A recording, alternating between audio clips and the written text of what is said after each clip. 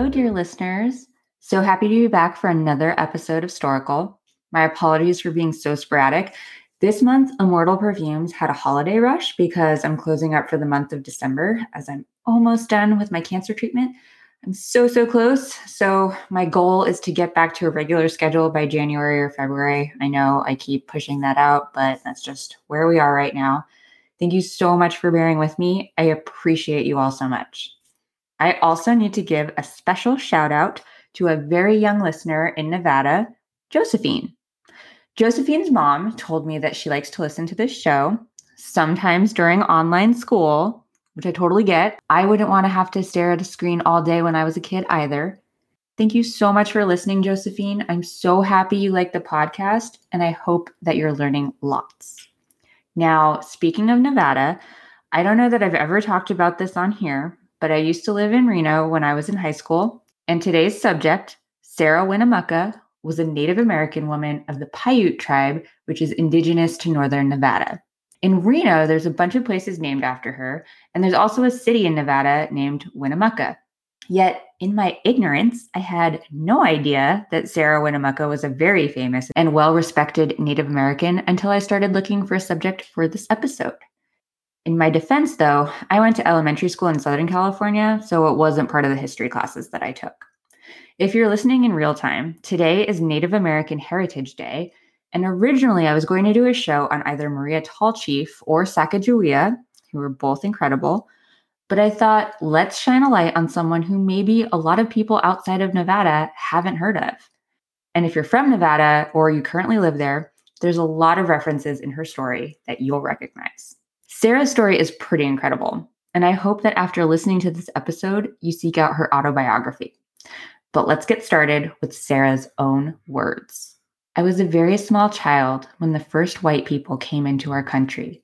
They came like a lion, yes, like a roaring lion, and I have never forgotten their first coming. Sarah Winnemucca was born around 1844, and her real name was Thokmetani, which means shellflower. She was a member of the Paiute tribe, which roamed northern Nevada and Oregon. Her father was Winnemucca, and her grandfather was Truckee. Now, I'll get to this in a bit, but Sarah later said that her grandfather was the chief of the Paiute and followed later by her father, thus making her Princess Sarah Winnemucca. The reality is the tribe didn't have this type of leadership structure. Winnemucca was kind of the head warrior, and Truckee was kind of the head spiritual leader and prophet. Both were super important and influential in the tribe, but the chief construct was more so that white people could understand the hierarchy. Truckee had established friendly relations with the white settlers who had begun moving west. There was a prophecy that white people were banished children of their larger tribe, and Truckee wanted to help reintegrate them. To that end, he became a guide for an explorer named John Charles Fremont in 1845. They ended up in California, and Truckee fought along with Fremont and his army in the Bear Flag Revolt against Mexico in 1846. For his services, John Fremont wrote Truckee a letter of introduction, which was a super important document that basically said, hey, this Truckee guy is top-notch, he's a friend, and you should totally treat him well, because at the time, most white settlers moving west were more likely to try to kill a Native American. This letter of introduction would open a lot of doors for Truckee and his family later down the line. Now, other members of the tribe were not quite so trusting of white people. More and more tense interactions started happening between the tribe and settlers, and the stories grew louder. First, the Paiute tried to share food with settlers, and the settlers attacked tribe members camped along the Humboldt River. Then later, tribe members heard absolutely ghastly tales from the Washoe tribe about settlers who resorted to cannibalism during a particularly snowy winter in the Sierras. I am, of course, talking about the Donner Party, which, for those not from Nevada, they were a wagon train of settlers headed to California that got snowed in and ate each other instead of accept help from Native Americans who tried to give them food. I digress. I was just very excited to see that the Donner Party fit into this story. Back to Sarah and her people, though. All of these incidents made them absolutely terrified of the encroaching white settlers. So much so that when she was about 6 years old and they believed white men were coming, the women literally buried the girls to hide them. Sarah wrote in her autobiography, "Let us bury our girls, or we shall all be killed and eaten up." So they went to work and buried us and told us if we heard any noise not to cry out. They planted sage bushes over our faces to keep the sun from burning them. With my heart throbbing and not daring to breathe, we lay there all day. With the situation getting out of control, Truckee, who still very much wanted to get on with the settlers, took his family to California. There, Sarah saw firsthand how white people interacted with her grandfather when he showed them his letter of introduction. They would give him provisions, clothing, even lodgings. Truckee then arranged for Sarah to live with a family called the Ormsbys. Sarah would do chores for them, and Mrs. Ormsby would let Sarah sit in on the lessons she gave her children. This was how she went from Thokmetany to Sarah, and also how she learned to speak, read, and write in English, which was hugely important for her later life. Now, back in Nevada, things were devolving quickly between the Paiutes and the settlers. It was 1859 at this point. The California gold rush had been going on for a while, and there was a silver rush in Nevada. So all these white miners are pouring into the region daily and taking up more and more of the Paiutes' land. At one point, 2 miners kidnapped and abused some Paiute children. Paiute warriors executed these men, and this incident led the rest of the miners to form a militia. It then became an open conflict known today as the Pyramid Lake War. While the Paiute held their own for a while, once the U.S. Army came in, they didn't stand a chance. Most of the tribe was moved onto a reservation at Pyramid Lake, which is still there to this day. As if that wasn't bad enough, Truckee then died of an infection from a tarantula bite. Upon his death, Sarah and her sister were sent to an all-girls Catholic school in San Jose. Sarah was 16 at the time, and even though she had spent her formative years around white people, so she knew their customs and spoke perfect English, parents of the other girls at school complained about having Native American girls enrolled at the school. They actually used slurs against them, but I don't want to repeat that here. They had to leave the school after only a few weeks. So if you've never been to Pyramid Lake before, the area around it is pretty much a desert. And the United States was like, here's this unfarmable land that you can have, you should farm it. But the Paiutes weren't farmers, they were nomads. So I think you can see where this is headed. The US government only gave them supplies that would last them for 1 year. Part of their truce was that they would get supplies for 22 years. But what would actually happen is the agents who ran reservations would keep the money or sell off provisions and land to the highest bidder. The first year at Pyramid Lake, many Paiutes starved. So Sarah, being fluent in English, wrote to newspapers and magazines, even getting published in Harper's Weekly. She also sent an impassioned plea to military leaders at Camp McDermott in Nevada. Impressed with her skills, they approved her request and sent the tribe supplies and hired her to be a military translator. She distinctly understood that white people were fascinated by Native American rituals and customs. For 5 years, Sarah, her father, Winnemucca, her brother, Natchez, her sister, Alma, and warriors from her tribe would make public appearances in places like Virginia City, a boomtown on the outskirts of Reno, and they would be dressed up in ceremonial attire. Winnemucca would give a speech that Sarah would translate for the assembled crowd, and they would collect money and provisions from the people who came to watch. They even did a skit called The Grand Scalp Dance, which was not a real thing at all. They just understood that they had to play it up to get these ludicrous white people to help them. This was kind of how she became known as Princess Sarah.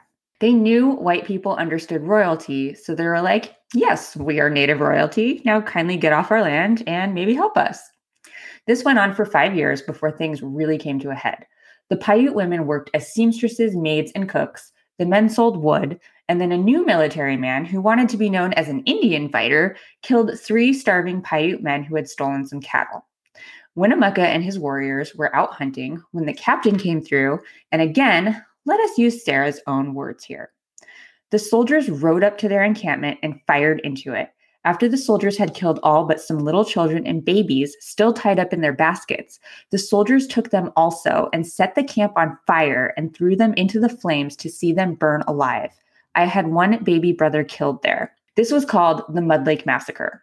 Winnemucca and his band ended up retreating and laying low in isolation. Sarah went back to work for the army. She was able to secure safe passage for her father, and they moved everybody to the Malheur Reservation in Oregon. On this reservation, Sarah got to work with the only kind reservation agent from the U.S. government they had ever encountered. Samuel B. Parrish was the son of a minister who believed in abolition, both of slaves and Native Americans. He actually treated them as people and told them the reservation was theirs. He was just there to help. He taught them to farm and allowed them to set up a school. But then, of course, being a human being was deemed bad by the US government. So they fired him and sent in this guy named Reinhardt, who was just awful.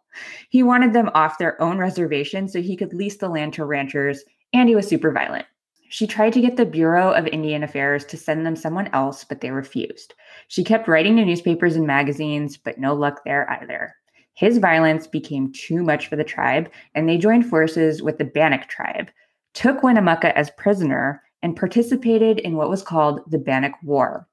Sarah and her sister-in-law enlisted to work as scouts, guides, and interpreters for the U.S. military on the other side of this conflict in an effort to get her father and other Paiutes who had been imprisoned safely back to Oregon, which she succeeded at. The only problem was the U.S. government decided to make the tribe move 350 miles north to Yakima, Washington.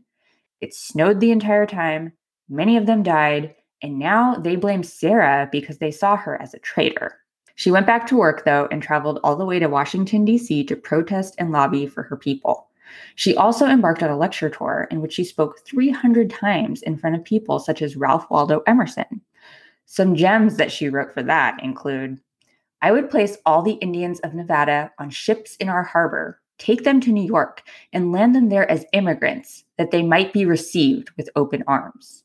And then another one, "Oh, for shame, you who are educated by a Christian government in the art of war, the practice of whose profession makes you natural enemies of the savages, so called by you, yes, you who call yourselves the great civilization, you who have knelt upon Plymouth Rock, covenanting with God to make this land the home of the free and the brave. Ah, then you rise from your bended knees and seizing the welcoming hands of those who are the owners of this land, which you are not. Your carbines rise above the bleak shore, and your so-called civilization sweeps inland from the ocean's wave. But oh my God, leaving its pathway marked by crimson lines of blood and strewed the bones of two races, the inheritor and the invader. And I am crying out to you for justice, yes, pleading for the far-off plains of the West." People loved her. She marketed herself as Princess Sarah and then skewered them.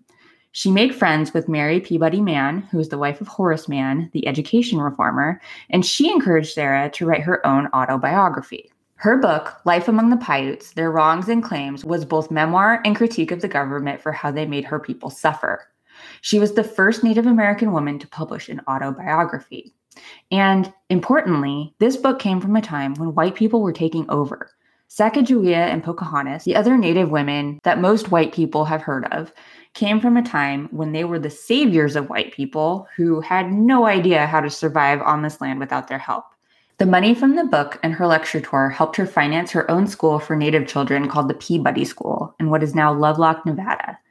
This was at the start of when the U.S. government was forcing Native children to go to boarding schools where they would teach them English and American customs and were effectively trying to destroy their history and heritage. Sarah's school taught children English and customs to help them survive in what had become a white man's world. But more importantly, she also taught them their own language and heritage. The U.S. government literally tried to kidnap children from her school, but she was able to protect them. The school only lasted about 4 years, however, as she didn't have a source of funding once her money ran out and her husband died. Which, by the by, she was married twice, but her husbands weren't interesting, so that's why I haven't dedicated time to that. Sorry, guys. Sarah Winnemucca died in 1891 of what is presumed to have been tuberculosis. She has since been inducted into the National Women's Hall of Fame, and the state of Nevada erected a statue of her in Washington, D.C. In researching for this episode, I reflected a lot on the places that I've lived in my life. I was born on what is now known as the Shinnecock Nation, that's Long Island, New York, the Tongva people of what is now Los Angeles, the Washoe people in Reno, and now the Duwamish tribe in Seattle.